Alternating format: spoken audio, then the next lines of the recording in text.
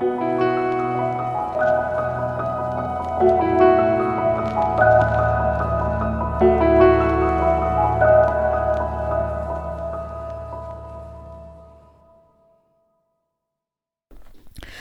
to Artful Conversations, a podcast about arts and cultural management.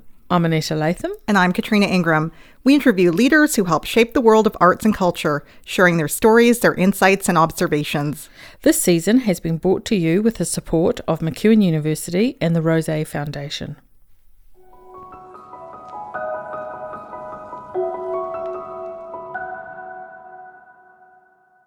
Welcome to Artful Conversations. I'm your host, Katrina Ingram. Today, my guest is Joshua Semchuk. He's known as a Project Jedi at Bottom Line Productions. Joshua has a Bachelor of Fine Arts from the University of Alberta in Theatre and Film Production, Communications, Operations, and Administration, and a Master's of Organizational Leadership from Colorado State University. He's worked in communications, marketing, and strategic management and planning since 2002. Most of his experience is in theater, dance, film, events, and visual art, including his role as communications manager for the Citadel Theatre, unit publicist for Christmas in Wonderland, and production director for the Ukrainian Semchuk dancers. Welcome, Joshua. Hi, thank you for having me. So great to have you on the podcast today. I want to talk a bit more about the history and the mandate of Bottom Line Productions. So can you share a little bit about that with us? Bottom Line Productions, almost 3 decades in existence, over 27 years, run by the wonderful, one of my best friends and colleagues, Darka Tarnowski. It's her company. She started it. She still sits, of course, at the head of it and runs it. She's our quarterback. We all give ourselves different names. You mentioned the Project Jedi part. Offensive coordinator, I like to call her, but every once in a while, if we need something, because you bounce an idea off of somebody, she's the best one to do it. And she's completely objective. So as the quarterback or the head coach, you can go in and say, okay, are we doing this? And she believes that we're here to build buzz, and we completely buy into that. We build buzz for companies, for people, for projects, that experiences that people want to be a part of. That's amazing. And you've been doing that for 27 years. That's a long time. It's crazy, hey? Wow. Now, you have been quoted as saying that you have waited your entire career to join Bottom Line Productions. And that's a pretty bold statement. So tell me a bit more about that. Yeah. I first started working with my friends at BLP when I was at the Citadel, and we would cross paths. Semchuk was doing the Nutcracker at the time. And or there would be projects that would happen that we would find a cross promotional opportunity, that sort of thing. Who was there at the time? There was Liz Lepper and Jen was there, Darka, of course. And it felt like such a creative environment because of that. Go into the room and toss around ideas. And not to say that places where I worked weren't. We had great teams at the Citadel where I was working, and people who were completely bought into the process and all felt that we completely agree with everything that's happening, and we love the product on stage. But for whatever reason, BLP held this attraction. I realized later, because there was such a variety of stuff. And it was never the same client twice. Even though you may work with somebody for an entire season and then onwards, you could work with that and then go to something else and try something there, or work within this, or someone else might be working on a project and have to have an idea and let's try this, or how does this connect? So there was all these different places and runs and tries of stuff. And it felt like, well, we could, there's never really anything finished. There's always something more to do, always something that's this variety. I have this poster on my wall somewhere. It's called No Arrival. And it makes me feel good every time I see it, because it reminds me that even though something maybe like a project may have closed because it's closing night, it's never really done. There's something else that's coming next, and it grounds you a bit. I love that description. You're talking about working with people that you enjoy working with, doing fun projects. The work is a variety of things, which sounds amazing. And you've got an awesome title, Project Jedi. So I have to ask about that. Did you choose that title? And what exactly does a Project Jedi do? Well, everybody is a project manager at BLP, and at one point we all decided, I think Kate and Dark and I, we were kind of thinking, for such a creative environment, we have pretty dull titles, and maybe we should come up with some great different titles that kind of describe who we are, hence the head coach, offensive coordinator for Darka, and her love of football and in our office, especially the Edmonton Football Club. And Kate took a long time. I hope she's listening to this, because she took a long time to come up with her title of project ambassador, but it makes perfect sense for what she does and how she does it. And for me, I always felt that Jedi, because they were so connected with the environment around them and the people who they were working with. I love the clients that we work with. I feel a deep connection to them, and the force is strong between us. Oh, that sounds so cheesy, but it's so true. I love that. I'm just imagining that you've got like a lightsaber under your desk or something. No. Two lightsabers, my goodness. Okay, well, let's talk specifics here. So tell us a bit about, and I know there's probably not a typical day at work, but tell us about a typical day. There's a lot of often it'll start with the reviewing people's social feeds, websites, reading through media materials, finding out who is mentioned where and how, updating feeds, posting new stuff that people can start consuming right away in the morning, depending on who the client is. Sometimes that waits until the afternoon so that people who are engaged with it are into the evening. Phone calls happen right away because we're working in different time zones, especially on the East Coast or in Eastern Canada. And sometimes on the other side of the planet when it's clients in different countries like Ukraine.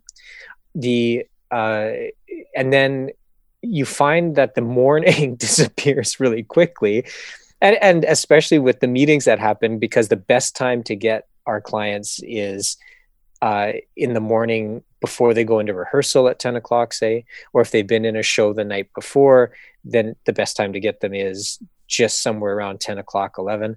And then you have the afternoon to work on all of those projects, those proposals, those outlines, and sort of deal with the email in here too, where you get all these emails and you're really stressed. But if you just think, I'm going to go from the very bottom and work my way up, you get through it all.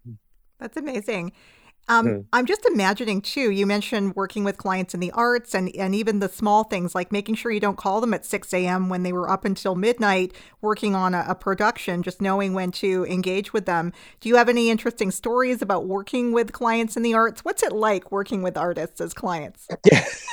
Oh, wow. That is a great broad-based question. What is it like to work with artists?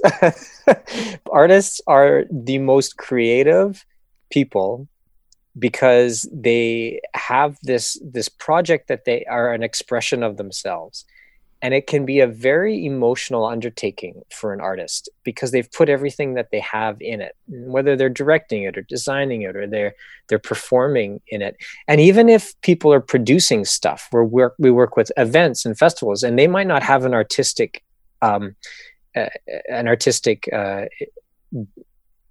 role to play because they've hired artists, but they believe in the root cause of what the festival or the event represents and the audiences to whom they're trying to cater. And so it's super important that you respect that belief system that they have too. Now, you may never, because art is so subjective and events and experiences are so subjective, it's really important that even though you may not agree with what you see, or you're not, the kind of experience that you have isn't something that you would normally do, to find the positives stepping outside of yourself, to know that there are people who appreciate this kind of an experience, this kind of presentation, and most importantly, the artist. It's something that at the beginning of my career, I would struggle with, because I kept thinking that, well, if I pretend to like this, am I being fake? And I realized, well, there was reason to pretend, because there was always something to take from a piece of art or an experience or a festival. And the most important part of it is that if it provokes conversation, then it has an impact. If the bad review comes out and people are talking about it, it's not a bad thing. So you go coming full circle to the sensitivity of that artist. I've had many conversations where a bad review provokes conversation, and that can really help the artist and the artist's project, because people will want to experience, or at least are having a conversation about why they feel the way they do about it. Yeah, it reminds me of that old adage, there's no such thing as bad press. And I think it's really interesting how you describe framing this process for yourself, because let's face it, we can't like everything. I mean, art, as you say, is not, it's not there for everyone in every way necessarily, but there's always something that you can find to kind of wrap your head around and work for that person as a client. And just kind of digging into that a little bit, I want to talk a bit more about the process that you have at Bottom Line. So you talk about being builders of buzz, community informers, crowd builders. What exactly does that look like? Where do you start with a new client, and then what does that process look like? We challenge our clients to describe what it is that they're doing and contain it. Tell us what this is about. And we put them on the spot. And sometimes they're like, damn it. Or they're like, ooh, okay. Because it forces them to take that vision that you and I were talking about, that experience, that perception of themselves that they have, and articulate it in a way that we can understand. Because if we can't understand, then it's tough to have other people understand it. And that's where the relationship starts to blossom. That's where it starts to become this great collaboration, because every time somebody is able to say, well, this is what I feel about it, this is what I think it's going to be, and this sounds great, let's work on how we take certain pieces of it, what you said there, what someone's going to experience here. Now let's flesh it out. And how do we write it out? How do we design it graphically? How do we tell people, how do we show them in one single image that that's compelling enough to say, wow, I have to be a part of that, or whose name is a part of it, or where is it going to be, and when. And you might think that price point can matter too. And in the 4 P's of marketing, which we're all a big fan of, price is important. But over time, with experiences and events and art, what I've learned is that if somebody really wants to see something and experience something, they'll pay for it. Yeah. It's really about like the idea of creating value when I hear you talk about that versus the actual, price point. It's the value of that experience. Absolutely. Which goes back to what you're saying, is that you cannot possibly be all things to all people. You can't possibly like everything. There will be things that you do like. And at that point, you're going to want to pay to consume it. Amazing. Well, I want to talk a bit more about something that you really like, that you're really passionate about, and that's the Ukrainian Semchuk dancers. Can you tell us a bit more about their mission and the vision? What's the focus for the group? They've existed for over 60 years to tell the Canadian-Ukrainian experience through dance. Some of it is very, very folksy, very storybook theater. It has a beginning, has a middle, of an end. It tells about the boy meets girl, fall in love, somebody gets kidnapped, somebody gets rescued, they get married, everybody lives happily ever after. Did you say somebody gets kidnapped? Somebody gets kidnapped, then they get rescued. Who knows, right? Yeah. Okay. I know when you describe it that way, but when you're watching it, like that means that's totally plausible. That fly just got kidnapped by those cockroaches. Go see Mosquito's Wedding. You'll know what I mean. But sometimes it's very thematic, and that kind of storytelling, that kind of storybook theater is far more complex to tell, to recreate, and from a design perspective, from a music perspective, and from a choreography perspective, it doesn't have a beginning and a middle end per se. But it still brings out a story and an experience about the people on stage that people in the audience can relate to in some way. Yeah, that is super interesting. Now, in this, in your connection to Semchuk, you're the production director, as I understand it. Can you talk a bit more about the work that you're doing? What is a production director? What do you do? They'd all started being stage manager, and basically calling shows, and we had a very straightforward way of doing it. We put a dance floor down, and then we set the lights, and we have and everyone has costumes, and they run around, and everyone works really hard, and then we put it in a box and take it somewhere else and put it up. But as the productions became more complex, the lighting became far more complex, the sets we started building, and suddenly there was a need to build everything from scratch in a way that could tour really easily, could be set up properly, could work within the union structure, where we work with the Associated Designers of Canada, with IATSE, of course, with the American Federation of Musicians. We believe in those relationships, and we make sure that the stuff that we're doing has that communication in that language. And so the production director role is the bridge between all of that and artistic.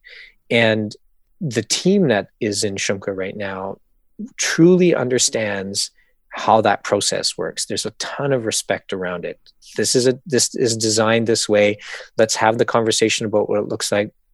When Semchuk started moving into heavy projection territory, that required a very specific skill set, and how it was how the projections themselves were choreographed to the music, and how the dancing interacted with them. Building this stuff when you're looking at it and you think this is incredible, it's extremely complex.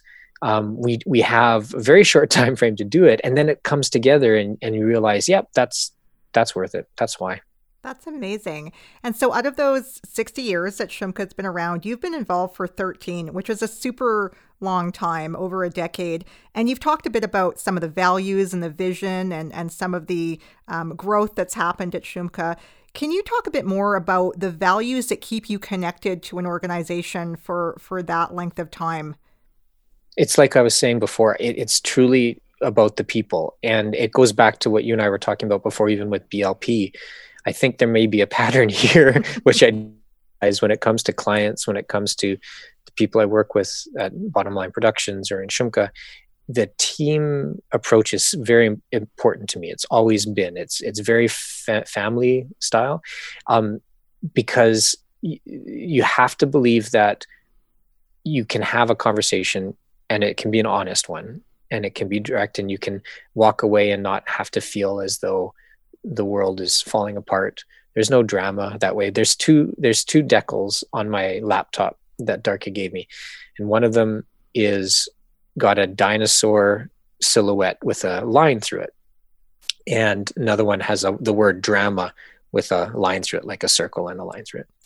And it was funny. I was driving one of the artistic directors of Cirque du Soleil's Curios around a couple of years ago, and we were doing interviews, and he saw the decal, and he said, "Oh, no dinosaurs. Never get stuck in doing things the way that you've done in the past." And that's exactly it.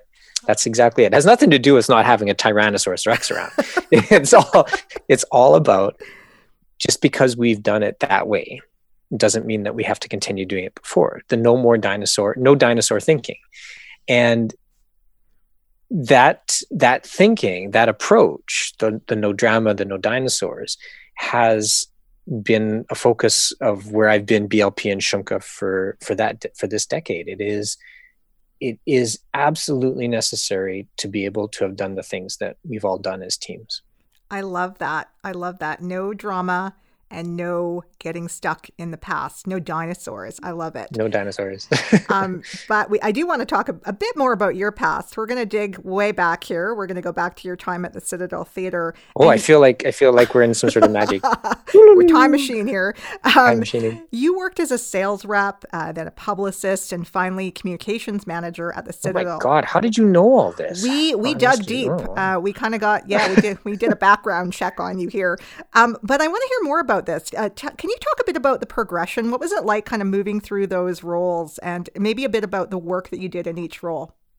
When I graduated from the BFA and from the University of Alberta in theater and film production, 2002, I loved the organizational principle behind how productions happened, how people spoke to each other, how production managers and technical directors spoke to the artisans in each department, and how they communicated with designers, and then how directors talked to all of them.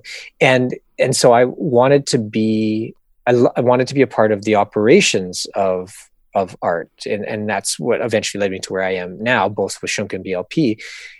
And Dell was so attractive for that because it was all in one contained spot. And it was a really compelling place. I'd had good memories of it, visiting there when I was a kid, and seeing Citadel school productions, which had started under Schachter when I was very, very young. And the only opening was in group sales. So I thought, okay, well, what the hell?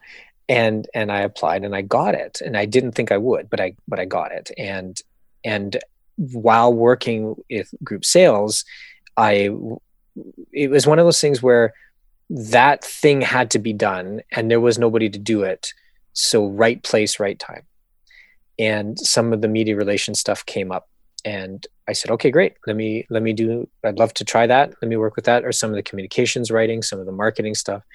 I found that I had a knack for taglines and for understanding how a graphic design would encapsulate what a piece of art would be that's on stage, and working with a graphic designer who articulating it, but understanding that that was their medium, and how do we have those conversations. And then that's when I was truly involved in all of these people who have these different skill sets, talking about how they use their skill sets to help benefit the experience of being a part of this stuff for the audiences. And so it just moved on from there. And then there was more marketing, and then there was more PR, and then there was media relations that grew, and there was a lot of media back then. I mean, there is still a lot of media. I think people misconceive that, well, just because we're online, we don't have as much, but we still do. There's a lot. It's just how you manage it and who can do what and how they want to. It's all about what the deliverables are. I remember working to ensure that View and C and the Journal never had the same story and the same image, for example. It was respecting that they all had something that audiences too, and how do we communicate with them so that they can communicate effectively to their audiences. Yeah, that's amazing. And I love that story because it really shows that, you saw an opening. It wasn't quite exactly perhaps the thing that was that you aspired to, but there was an opening in the organization you aspired to work with, in the field that you aspired to. And then you were able, once you were kind of on the inside of this, to kind of see, oh, this also needs to be done and that needs to be done. And I think that's really good advice for people, especially when they're starting out in their career, is don't be afraid to say yes to an opportunity, even if it's not exactly what you want to do. In the end, it kind of gets you in the door and moves you forward. So I love that. You're absolutely right. I remember thinking, oh man, this is group sales. I'm 27 years old and I have a university degree. And of course, that's where you are at that time. Looking back on it now, it was very great. It was a very fun place. It was very fortunate to have been there at the right place at the right time. And I would totally express what you're saying now, in that it's never, getting work is never a bad thing. And if it's not quite where you think it should be because you feel, well, I deserve to do this because of this background that I have or this degree, you may not get that opportunity right out of the gate.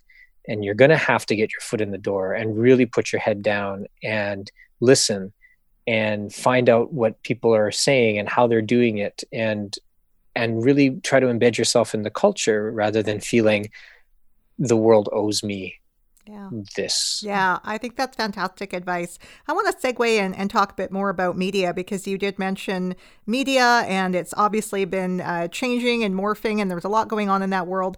Can you talk a bit about the role of media when it comes to cultural events and projects?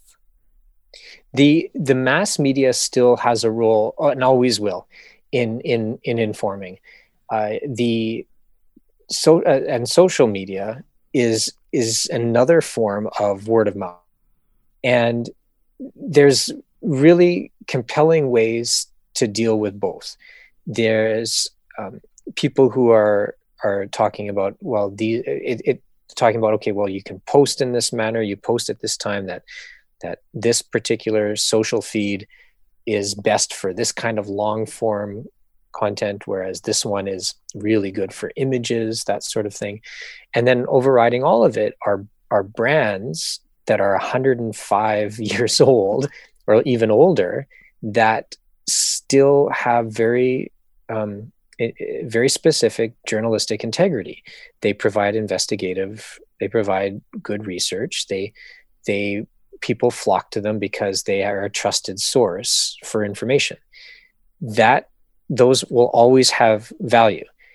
And as new media starts to build up that kind of integrity, or people who are working online or who are writing blogs or who are working as influencers over years and decades, they'll have earned that same respect. Many of them are earning it now.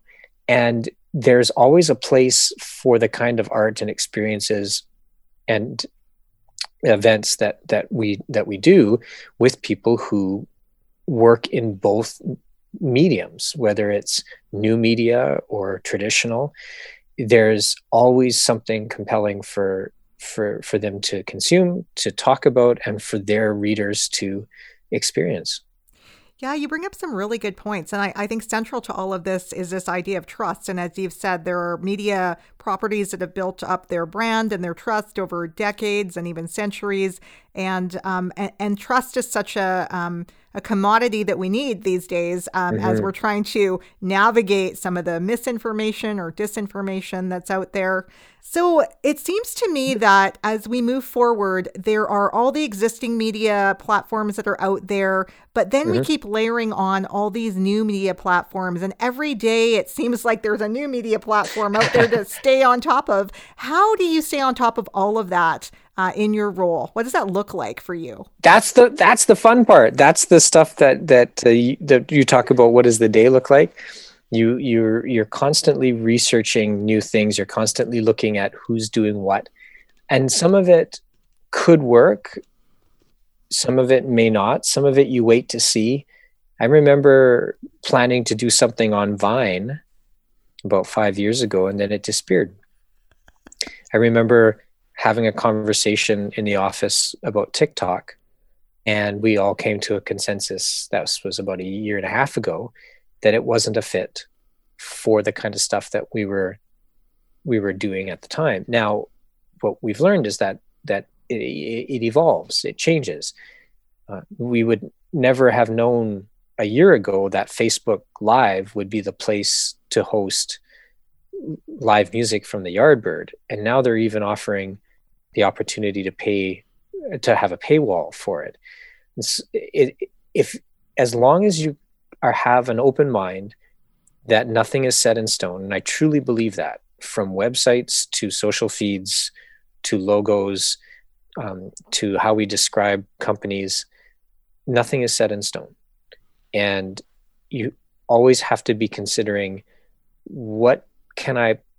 how does this particular service, how does this online media, this traditional media, how does it fit with what our clients need at any particular time? Because it may be different now than If you had said that Yardbird Suite would be focusing 95% of their efforts on Facebook Live streaming performances last summer, I would have said, ha ha, yeah, right, sure. But that's where we are now. Yeah, that is so interesting, and I think you're right about this idea of being open-minded. And the thing that I remember Vine as well, and it was here today, gone tomorrow. But I've heard that YouTube is going to be offering short videos pretty soon. They're testing it out in India, so we may have a Vine-like thing that comes back in a different form, and it is really interesting. But it sounds to me, I mean, it can also feel daunting. It sounds like you've decided to embrace this. Do you ever get overwhelmed at all, or is it just like, oh, this is so exciting? Yep. And then I remember then I look at the sign on the wall that says no arrival. and then I feel better. That's great. So you've worked in the arts for a really long time. We've talked about a number of roles that you've had over the course of your career. And we've talked a little bit about change. I'm wondering what else has changed since you began your career in communication and marketing in the arts. What's changed? Having kids. That gives you a complete different perspective of things. That's for sure. But that's the first thing that comes to my mind as far as the changes in how we conduct ourselves. I think that art in general has become more open to change. I think that it's embraced the opportunity to tell stories from all kinds of places and not having to be stuck into performing things that are decades or even centuries old. Maybe finding a different way to tell something that's 500 years old in a context that's today with people that represent who we are today in society today. Those kinds of stories, that kind of writing, that kind of ability for audiences to be so voracious for that kind of connection is super inspiring. And it's not to say that it wasn't 10, 15, 20 years ago when I started. There are still people who are going to want to see La Boheme. I mean, it's just going to have to happen. But when La Boheme transitions into Rent, and then Rent shows different people in different roles as that evolves, and yet it's still extremely compelling as a message 20 years after it's around, that never gets old for me. So you mentioned family, you mentioned kids, and I know family is incredibly important to you. Can you talk a bit about how family has maybe changed you, and how do you manage all of what you do as Project Jedi along with your family responsibilities? I think I remember somebody asking me this question a while ago, and I realized that being a dad and having a family, being a husband, has taught, well, it's two things. Being a dad has taught me patience that I've never imagined that I'd have before. And being a husband has taught me how to communicate in a way that I never would have imagined possible. And all of that is super healthy. It's so good for us emotionally and mentally. And even the difference between having the first kid and then 7 years later having the second one, and you realize how much more patient you are from one to the other, it has provided me the insight to respect, going back to what we were talking about before, that simply because I don't agree with your viewpoint or what it is that you're trying to produce, or that it's not something that I would necessarily consume on a regular basis, doesn't mean that I can't find something that's compelling for me and for other people, because there's always something inherently magical and valuable about hearing people, watching people, listening to them, even if you're exhausted at the end of the day and somebody wants to just throw a football. That's it's very mentally and emotionally stable to be able to have that. I love that. That's a fantastic way to think about things. I'm wondering what's in store for you. Where are you going? What do you think the next 5 years holds? I will, and there's no arrival. I would like to always be learning. I'd like to I want to continue meeting great people and working with wonderful people. I'd like to always be surprised and overjoyed by the theatricality of the things that we get to work with, of having those eureka moments when you realize, oh, that's how we're going to connect people with this thing, or watching something and going, oh my God, I never thought that was possible. And as long as I'm doing this, those will always be things that I'm aspiring towards. It'll never arrive. It'll never get there. I love that's so it's such a satisfying way to think, because there's a Jewish saying in my family. There are, at any given time, there are 7 really wise people on the planet, but the minute you think you're one of them, and my grandmother would tell me that, and I've never forgotten it to this day, because it reminds me that there's always something more to learn, just in everything you and I have been talking about today, from new media to great working with wonderful people, to experiencing new work and learning from your kids. That is fantastic. And I think that is a lovely place to end this conversation. I know we could go on and on, but I'm going to stop there. Joshua Semchuk, I just want to thank you so much for being here on the podcast today and for sharing your story. Thank you. Thank you for having me. This has been wonderful.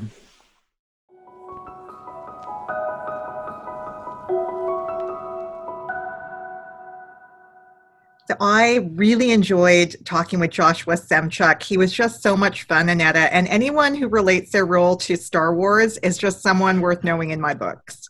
Oh, absolutely. I really loved the titles. And I think it was a great title for him and fitted him really well. You know, one of the things I really liked and that he highlighted was, if you want to have all those things like Instagram and Facebook and all that stuff at the bottom of your website or on your name, they take work. They take a lot of work.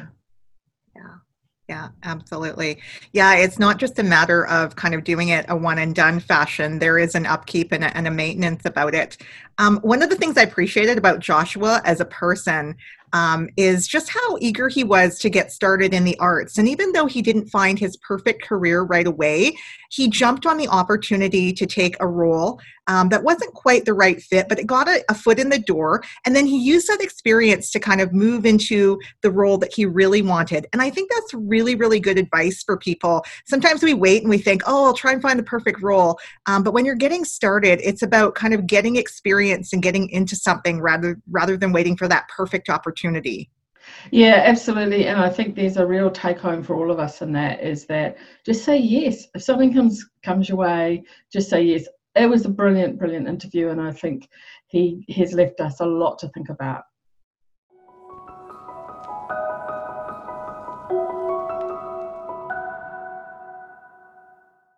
This show was created by executive producer and host Annetta Latham, co-host Katrina Ingram, and technical producer Paul Johnson. Research assistants involved were Caitlin McKinnon and McEwen Bachelor of Music students. Theme music by Emily Darfour and cover art by Constanza Patcher. Special thanks to the Rose Foundation for their support and to our guests. Artful Conversations is a production of MacEwan University. All rights reserved.